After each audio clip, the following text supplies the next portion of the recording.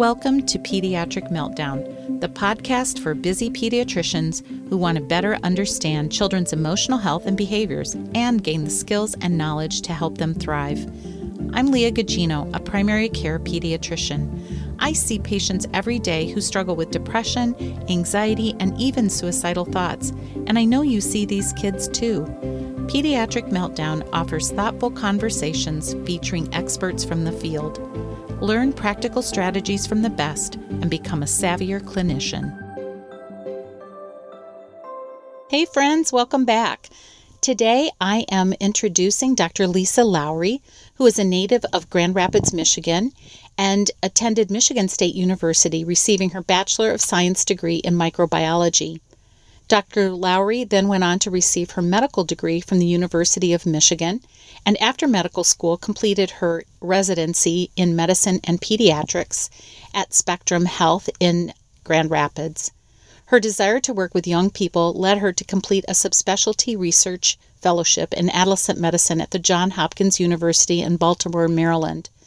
While there at the Johns Hopkins University, she then obtained a Master's of Public Health in the Department of Population and Family Health Sciences with a Certificate of Concentration in Maternal and Child Health. Currently, Dr. Lowry is an adolescent medicine specialist at Helen DeVos Children's Hospital in Grand Rapids. Dr. Lowry also serves as the Adolescent Medicine Section Chief and Associate Program Director for the Combined Internal Medicine Pediatrics Residency Program of the Michigan State University Grand Rapids campus. She is an associate professor at MSU in the Department of Pediatrics and Human Development, and as of April 2020, she started at Michigan State University as the Assistant Dean for Diversity and Cultural Initiatives at the College of Human Medicine. She is the current president of the West Michigan Medical Society National Medical Association and serves on the Grand Rapids Urban League Board of Directors. Please join me in welcoming Dr. Lisa Lowry. Hey, Lisa, how are you? I'm well. How are you doing today? I am good, and I am so grateful that you are giving me some time today. Well, thank you. Thank you for inviting me. I'm happy to be here. Well, as we were talking about beforehand, I heard you give a lecture, and it was just so good. And I thought, I have to talk to this woman because we would be friends, I think. Well, thank you. I mean, that's kind of the funny thing about the world of adolescent medicine. You don't know who's doing it until you start doing talks or doing presentations or you kind of bump into people. So, yes. So I'm happy to meet you. And well, let's just jump right in. You and I had a chance to kind of get to know each other and talk a little bit. And I was so struck by the number of times that you used the word mentor in your journey. So why don't you share a little bit about how you came into adolescent medicine? Yeah, so adolescent medicine, I thought I was going to be a pediatrician. I went to undergrad, went to medical school, and was set on being a pediatrician. And if you asked me when I was growing up, I said, I want to be a pediatrician so I can take care of kids and give back to my community. That was kind of my thought. And when I went to medical school, I did internal medicine and kind of fell in love with internal medicine. And I knew I liked it because when I got off the rotation, you're talking to other medical students. I was like, wow, internal medicine, we do this and that. And I had not yet done peds. So I did my peds rotation and of course loved it. And I stumbled across this group of docs called Med Peds docs. I had never heard of it. And they talked to me and they were like, yeah, you can do internal medicine and pediatrics. So I ended up doing Med Peds. But in my personal life, I had always, thinking back now, I didn't think about this then, but I had always been like the chaperone when we took kids down to visit like HBCUs, historically Black colleges and universities. I had done things where I was a camp counselor. And it's funny because I'm an only child. So the fact that I always interacted with kids and teenagers and young adults. So the true story is I did my Med Peds residency. Actually, I was back in Grand Rapids doing my combined internal Med Peds residency. And my classmate and I True story. Her name was Wendy. I'm Lisa. And people used to confuse us all the time. And Wendy would go, I'm taller. Now, the funny point is, Wendy was blonde and blue eyed. And being an African American woman, it was actually quite funny when she would respond like that. But Wendy was my friend in residency, and we were on call in the MICU, and my personal life had changed. And she looks at me and she goes, so you're going to do your adolescent fellowship now? And I'm like, what? And we were second year med peds residents. And I go, whatever. I said, that's another 2 to 3 years on the top of 2 we have to do. And so she said, why not? You're good at it and you're passionate about it.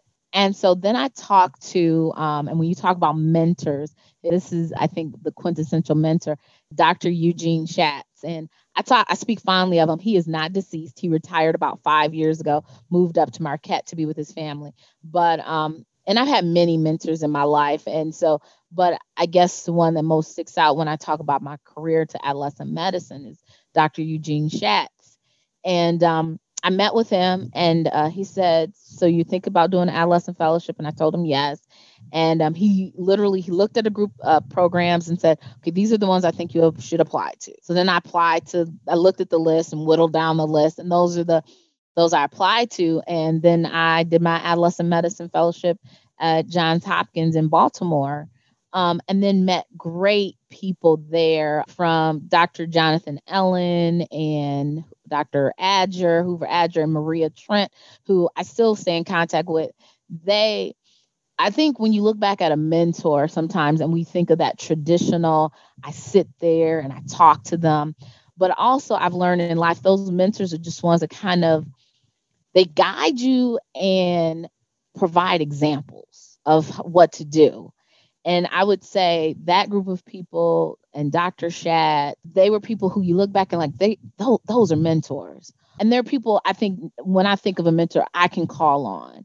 And I still have mentors now. I think when I talk to medical students and residents and they go, will you be my mentor? Or how did you get to where you are? And I said, well, I would love to say I had this grand plan of this is how Dr. Lowry was going to do what she does.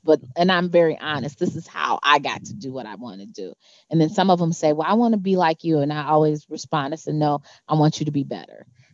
and I said, so because I walk on the shoulders of here in Grand Rapids, Dr. Mathis and Dr.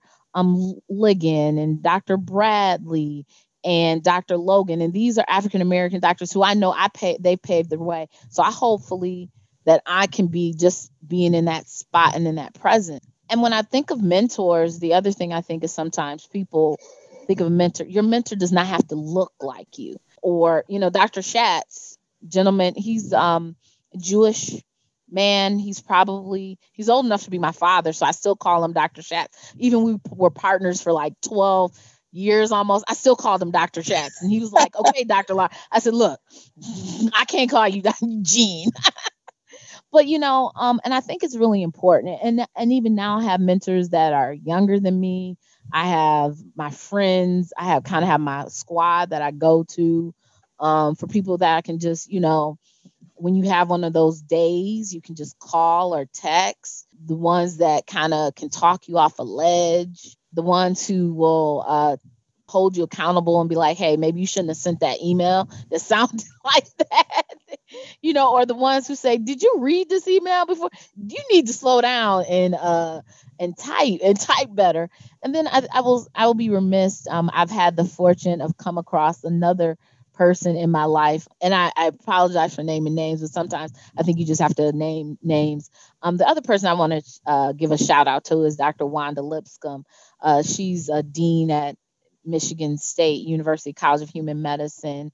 And Dr. Lipscomb, even though I didn't go to Michigan State as a medical student, when I came back here as faculty, now 16 years ago, and started interacting with the medical students and Student National Medical Association, they would be like, do you know Dr. Lipscomb? And I'm no. So I had heard about her maybe 1 year or so before I actually had the pleasure of meeting her.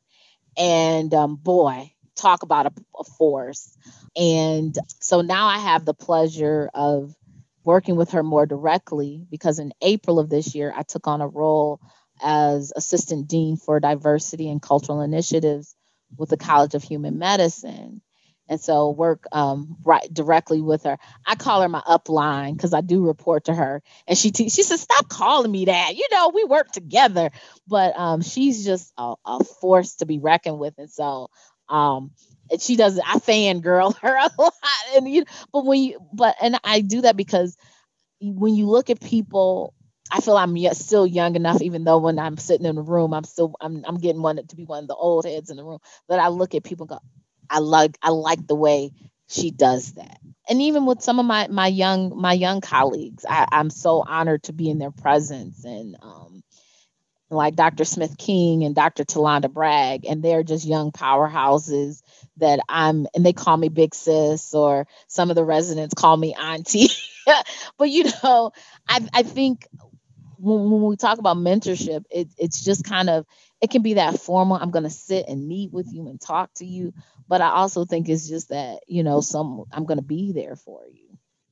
Well, for one thing, I would think it would be a blast to work with you. I bet those young residents, because you're fun. And you. you just have that spirit that is fun. And, I think you're right. Those times that people influence you, it's often on the cuff, not formal. I think of sitting up late at night one time with one of my attendings in the NICU with Dr. John Hartline, and, just imparting all this wisdom, for whatever, the long time that he'd been in practice.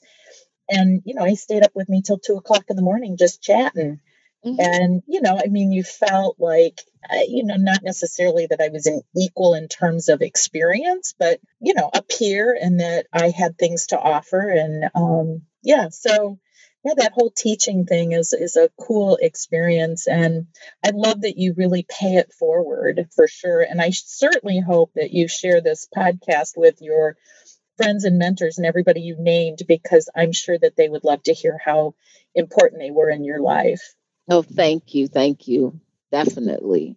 Well, and I think talking about adolescence, because I, been in practice for 32 years. And when I first joined my practice, I was the only woman. So by I don't know how it happened, I was the one that all the teen girls saw, because my partners were less comfortable, talking about periods and things like that. So I became the sort of pediatric gynecologist, even though that wasn't my training.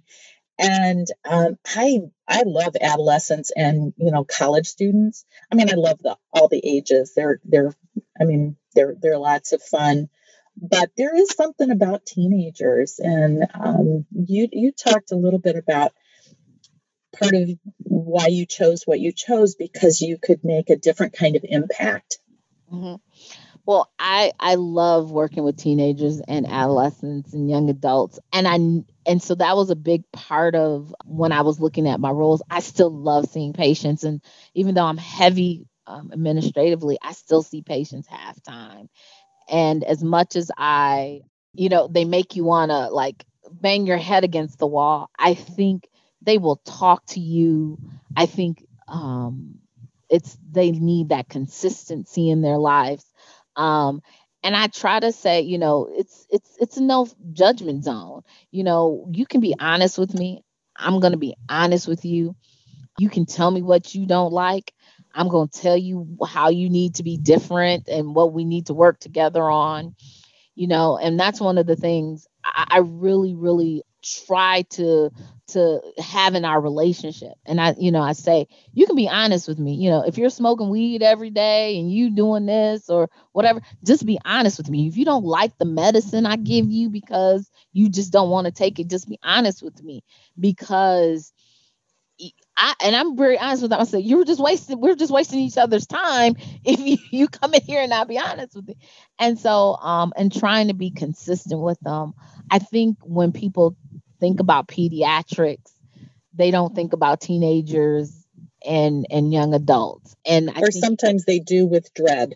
Yes, and people think I'm crazy. God, not a teenager. Well, but the opposite is a teenager can tell you what's going on. Yep. Unlike that little baby who could tell you, the teenager can actually say, my left ear hurts. Right. Well, and I think those teenagers are hungry for adults that will listen to them and not rush to judgment. Although we oftentimes you want to be saying like, what are you doing? Why would you do that? That was dumb. But if you can do it in a way that they will listen and you respect them, Yes, there's opportunity to make impact for sure. yeah, and I've been doing this now a little long enough that I have them that they've graduated, they've left the nest. I'm getting one of them just sent me through our EMR a Christmas wish, and some of them have moved on. I never forget years, probably like 3 or 4 years ago now, and I do remember this patient. And she was a difficult, not in a bad sense. She had some mental health issues. But she reached out to me on Facebook and like instant messaging. And she's, and just told me, she says, I don't know if you remember me. And but just thank not just me, but my staff. And I think that's really important that we had that supportive environment.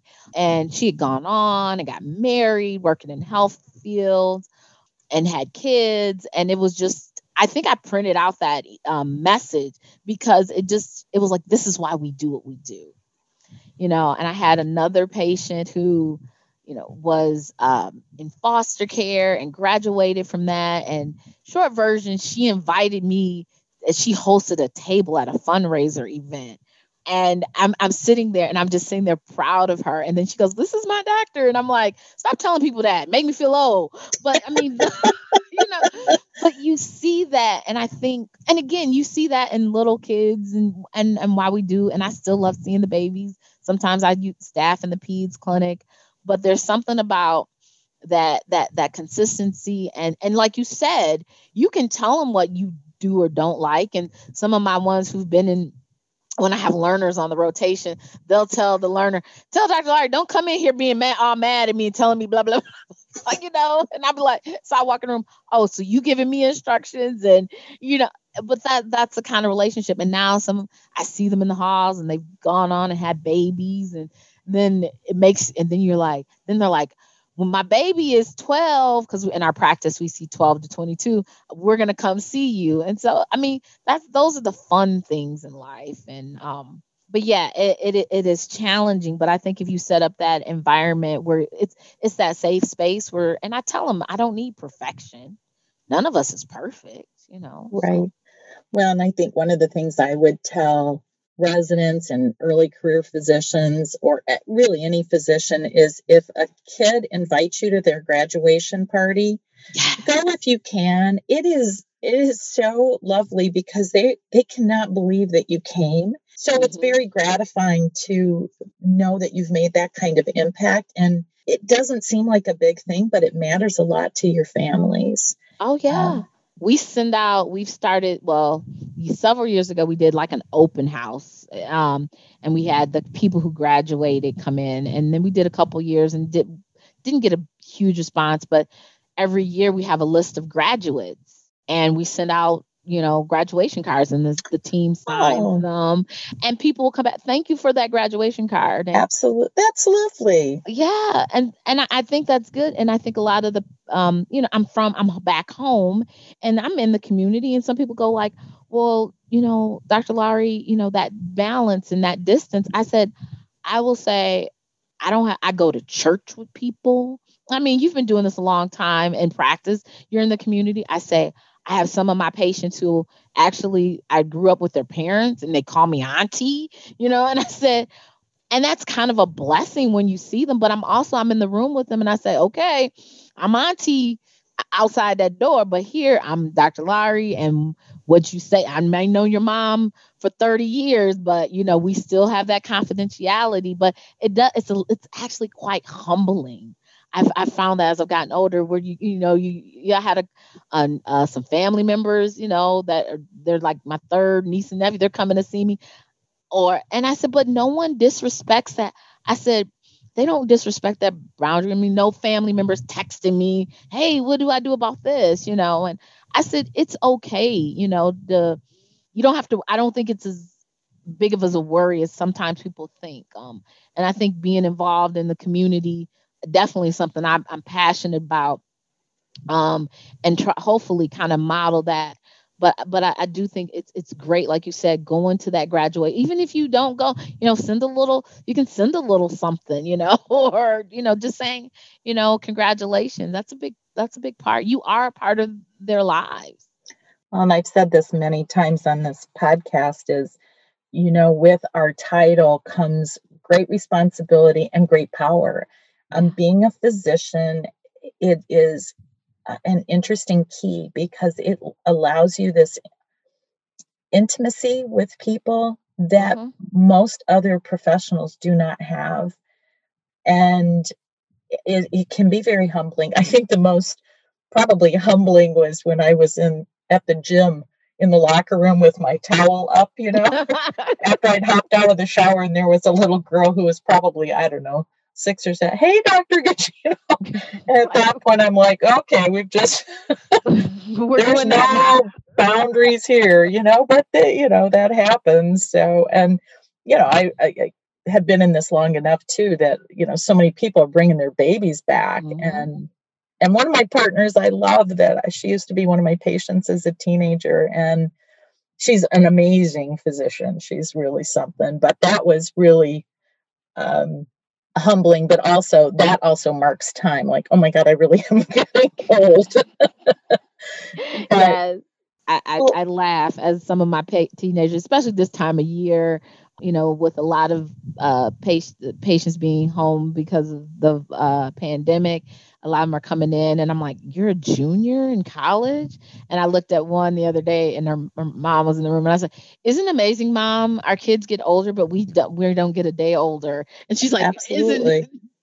Yeah, this gray hair that you see, no, that's just it's wisdom. That's what my stylist calls this. My stylist says he's going to cover my wisdom. That's what he calls my gray hair.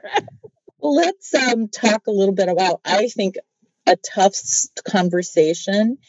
On commercials, you'll see this hard conversation you have to have about drugs with kids. To me, that's not that hard. It's like, don't do them. It's not rocket science. They're not great for you. But sex is hard to talk about because we're all sexual beings, and kids are going to have sex at some point in their lives. And it's a hard conversation, for parents. I mean, first of all, I sometimes said to kids, you don't want to know about your parents' sexual life, right? And they look at you like, oh my God, don't even say that. But, your parents, to have that conversation, they want to put blinders on and not talk about it. So having somebody like you that a kid can talk about and you can open the subject, there's enough distance, and your role is different. So talk a little bit about how you talk with kids about sexuality and normalizing it. Yeah, I mean, so, when we're talking to people, the younger teens, obviously we're talking about good touch, bad touch. We're talking about, going through puberty and your pubertal changes. And, I'll just say, are you having sex? Are any of your friends having sex? What have you heard about sex? And then, I really ask very quickly, are you attracted to men, women, or both? And just make it a normal part. I try to make it as normal in my conversation as when I'm reviewing their meds.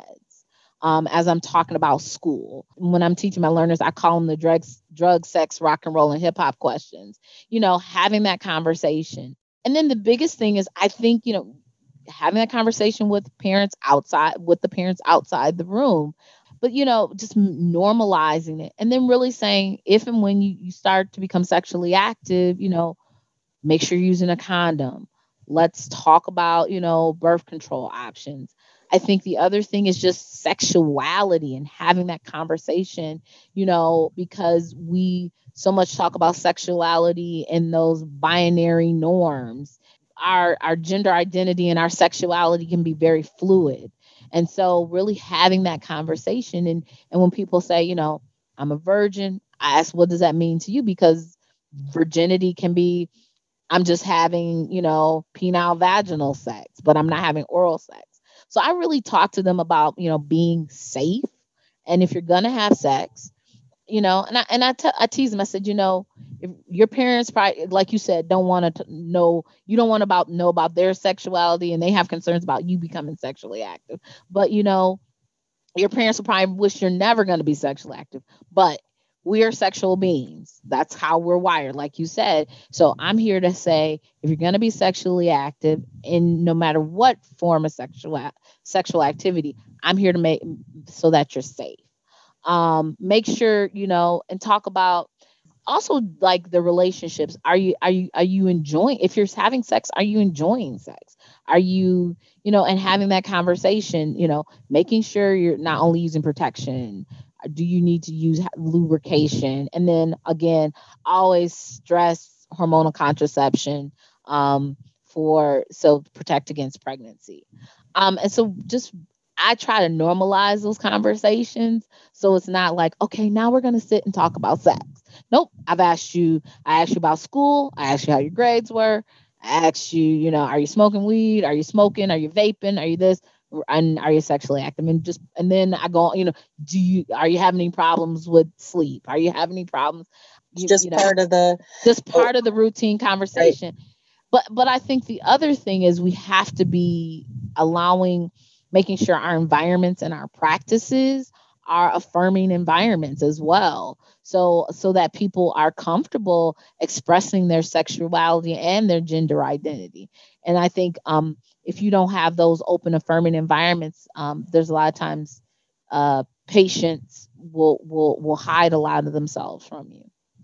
Well, and I think if you make the assumptions that that they are, heterosexual, you miss it. And it's oftentimes you judge people by how they look, and you think, oh, this family they would never do drugs. And then, they reveal to you that they have, and you kind of like, oh, I shouldn't judge. I would sometimes ask, do you have a boyfriend, girlfriend, or anybody special? That was kind of how I asked that question. Yeah. And I think there's different ways to, I don't know if that's effective or not, but at least opening the door and just saying, it's okay to talk about that. I love your line about, are you enjoying sex? I cannot imagine a parent, and certainly as a parent, asking my kid that. But, you don't want it to be painful or scary, or if they are in a relationship that isn't safe and doesn't feel good and they're scared, maybe they wouldn't tell anybody unless you asked. And I think you and I had a conversation previously about intimate partner violence, and that, a lot of teenagers get themselves in those situations. And I had a girl one time, man, I worked with her for a long time because she was stuck. And, I had to kind of respect that she wasn't ready to get out. I mean, it wasn't abusive, but it was a weird relationship. It didn't make her feel good. And so what are your thoughts about that? Well, and I think now it may not be when we think about intimate partner violence, we think about the hitting, the physical aspect, but a lot of times in what you described is also a manipulative, controlling environment. And, do you feel safe in your relationship? It's not uncommon for me to come across people that are in relationships of, I'll use the word convenience or necessity. I'm in this relationship. It's not a good relationship, but it provides me a place to stay. It provides me, some monetary gain, or this person provides my clothes or things like that. And the other thing, so when we think about, it might not be that I'm getting hit or I'm getting, emotionally abused, but I have this person that has this kind of control over my life, and they're very manipulative. So I usually ask, do you feel safe? Do you feel comfortable in your relationship? I think the biggest thing is also asking about where people live and where they're spending their time, because if, I'm living with I'm 19, or even, and you say, okay, you're an adult, but if I'm living with my 42-year-old, partner, that to me raises a red flag. And so having those conversations, and one of the things for people to listen to, these are not easy, 15-minute conversations. And, I'm very aware of the RVU financial demands. And so I think a lot of times that's when providers are uncomfortable. They're like, well, I don't want to ask because then, I'm going to be behind in my schedule, but we have to allow those opportunities to have those conversations. And again, offering guidance in a non-judgmental way, saying, okay, I understand you're in this environment. How can I help you to get out? Do you feel safe? Why are you in that environment? If I don't have a place to live because my mom kicked me out, well, being in this relationship is better than being homeless. And so we also have to, provide those safe spaces, those opportunities, and those conversations with our patients to know, okay, I can say get out the relationship, but where are they going to live? And I think the other thing we have to be mindful of when we think a lot of times of intimate partner violence, we think of traditionally, male on female, it's the man abuse. But I've had situations where either it's been abusive relationship and same-sex relationships, or it's been the female partner abusing the male partner. And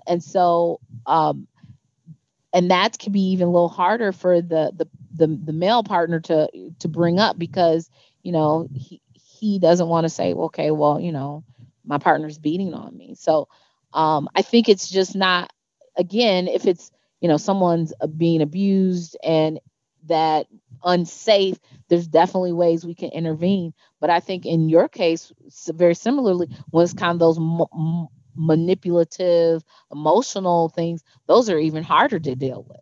Well, and I think particularly some of our kids that may have some intellectual disability, or some of our autistic kids that may not get the nuance of relationships, that can be really tricky. I know we've had some presentations on sex trafficking.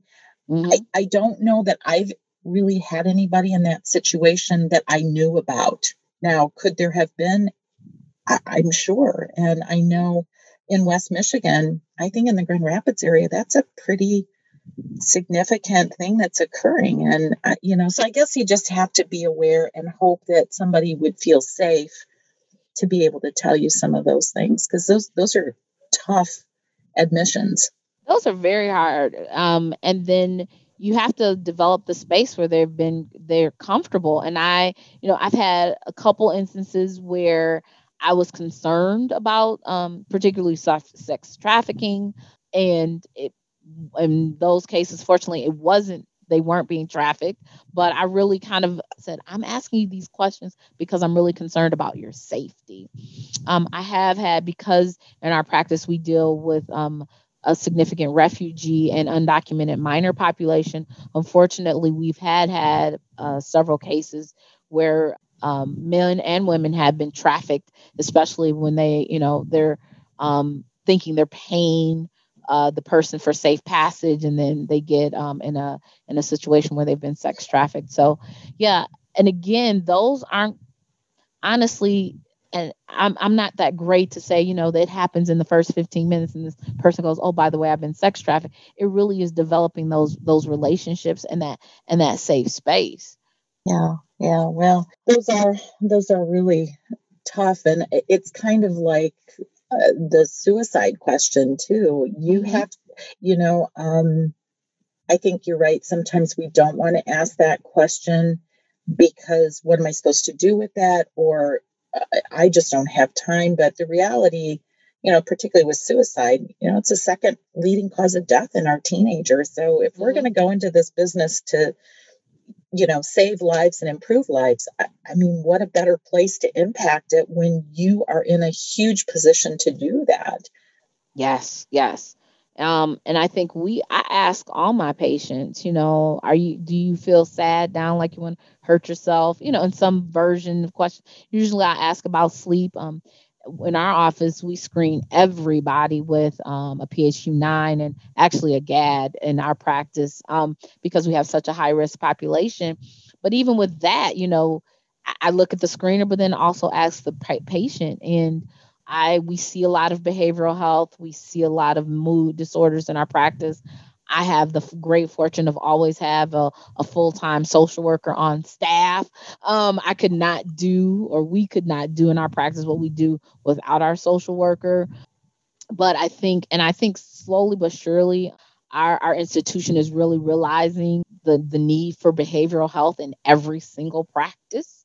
And so I've been fortunate to be in multiple practices where I've had social workers, but I know several primary care offices that, don't have that luxury. We're getting there, but that's the thing. You providers say, you want me to ask these questions, but then I have no one. I don't have the resources or anywhere to either refer them to, or I don't have that behavioral health specialist, that social worker in my office that can help me navigate it. And so we have to be aware of that. But still, if you don't have that resource, we have to ask those questions. Yeah, for us, having social work or behavioral health person has been a game changer. And I would say to any pediatrician out there or any physician is that figure out how to have some relationship with a mental health professional, ideally in your practice, because there's nothing like saying to a kid, gosh, it really sounds like you're having a hard time. I have part of my team. I'd like them to come and help us figure out a plan for you. Would that be okay? And then to pull in my social worker and have them do that work for me, because sometimes they have better skills than I do and they may have the time.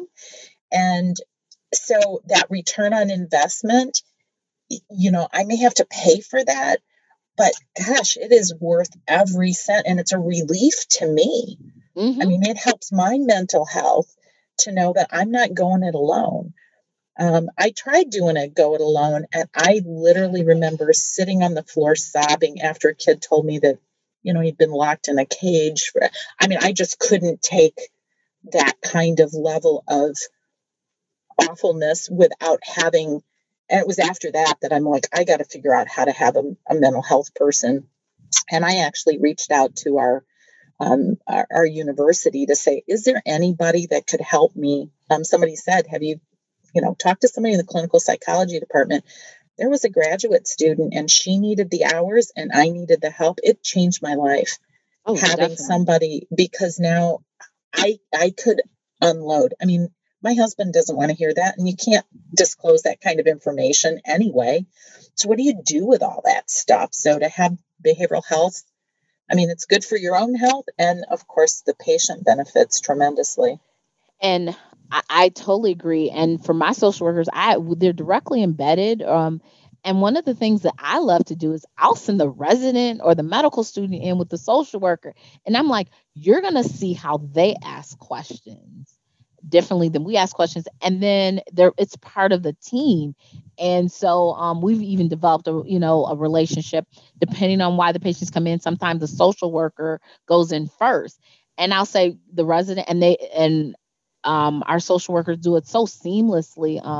Our social worker Sarah Lickerson and our former social worker Heather Hardiman, and that's a way of education, because I tell the learners, you're never going to get a chance to see this. So why don't you have this mental health expert do it?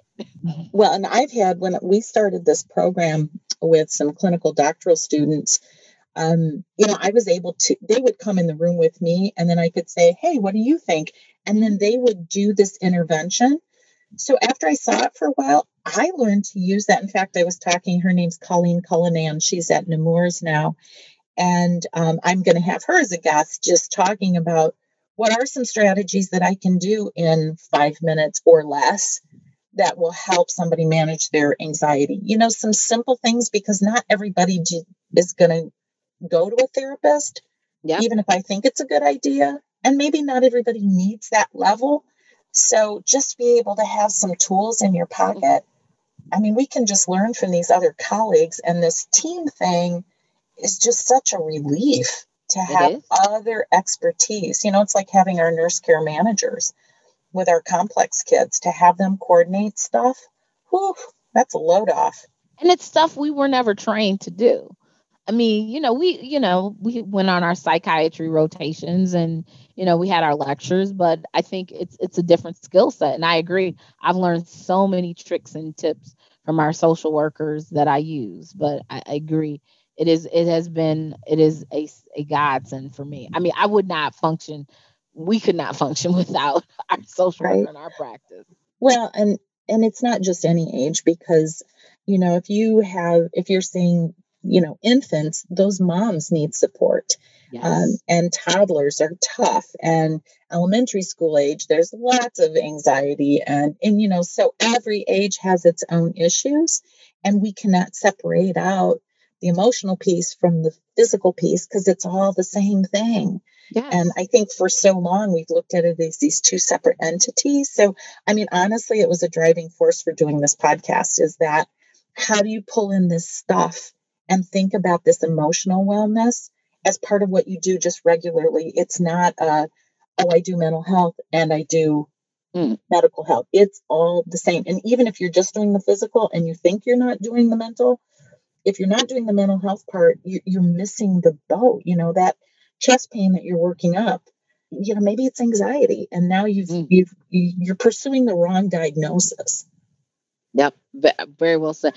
They're not separate. And I tell people, I said, parents and the family thrives if it's a good, healthy mental environment. Sure. Yeah. Well, and I think that's true. All of us want to feel like we are seen as a whole person, that somebody is appreciating how I am in the world, and my own, emotional well-being is not that different. I mean, certainly, I mean, I've struggled with anxiety probably my whole life, and sometimes it is a physical feeling, like I just do not feel good, Mm. and it's hard for people that don't experience that. And you talked about sort of sharing with people. I mean, I've told kids before, like, hey, I know what you're talking about. It feels awful, doesn't it? Mhm. I'm not going to go into a lot of personal stuff, but if I was a diabetic, I would say, yeah, diabetes sucks. Yeah.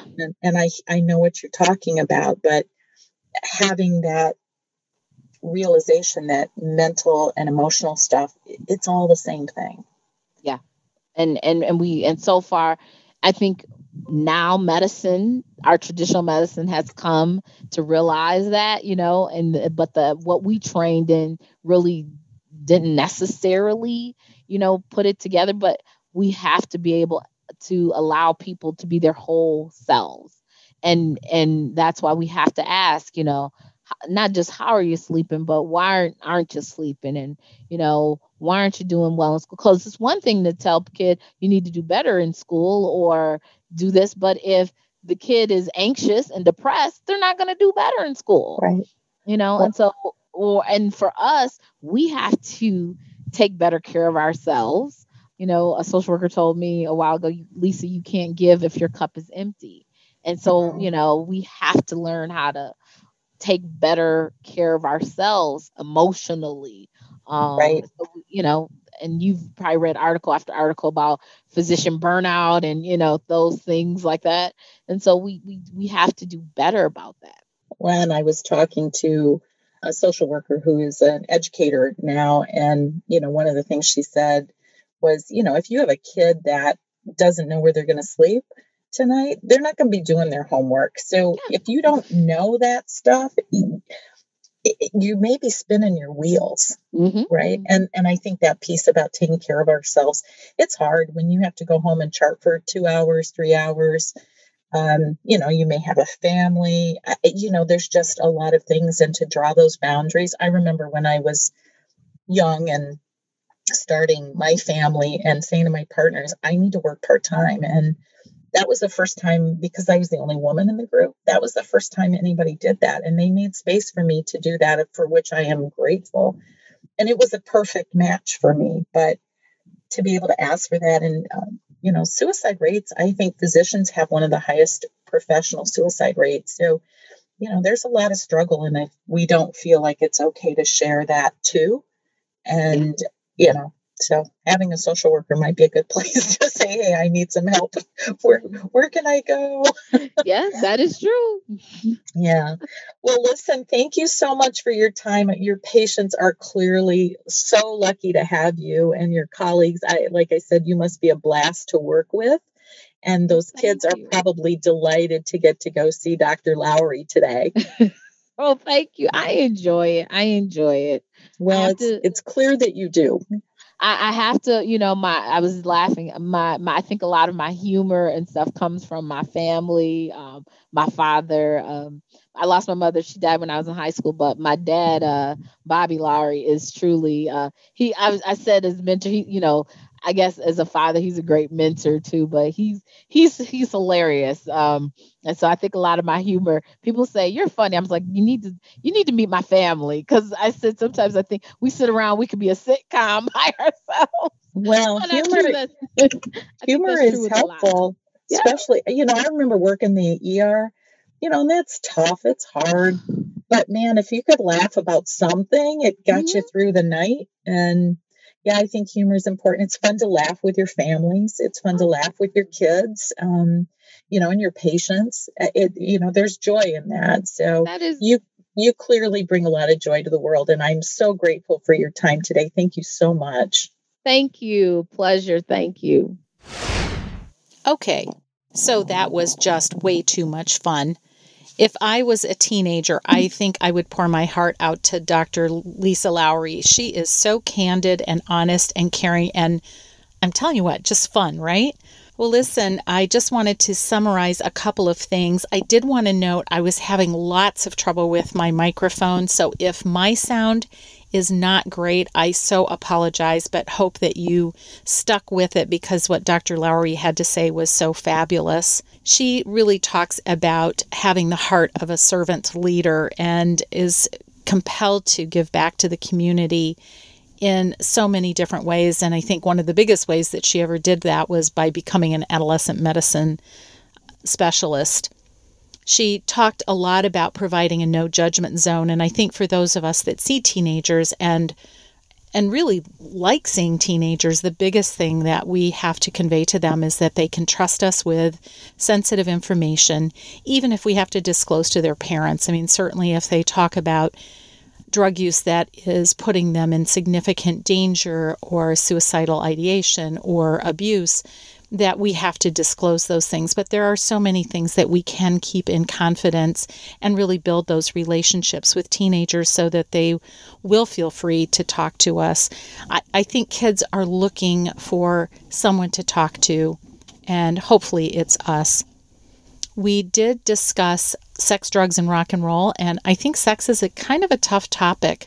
She had some really great strategies for asking about, are you having sex at all? And if so, with men, with women, are you binary? And asking that in a way that is just part of our routine questioning. I think there was the idea of safe sex, and in our youngest population, it's understanding what's, a good touch, bad touch, and hopefully they learn that, from a very young age. But as teenagers, understanding about relationships that put them in danger emotionally because of manipulation, and when they don't feel good about it, but they don't really know, is this okay or not okay? And she had some really good advice about how to wander through that conversation with these kids and really to tease out from them, why are they in these relationships? Again, it's kind of like substance use. What it is about the substance use that gives you comfort? I mean, what is it you get from that? And I think that's the same probably from relationships that are harmful, that there is something that they get from those relationships.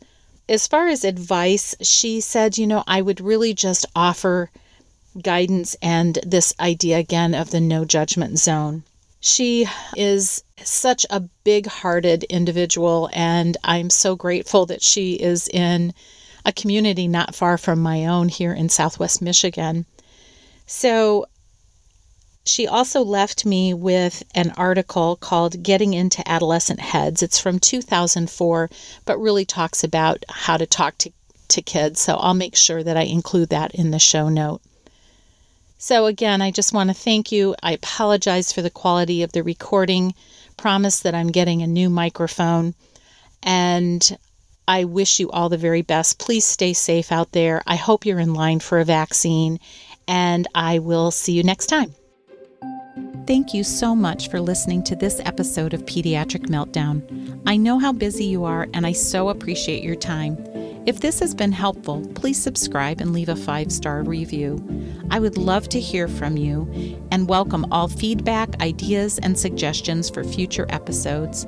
In the words of Maya Angelou, do the best you can until you know better. Then, when you know better, do better.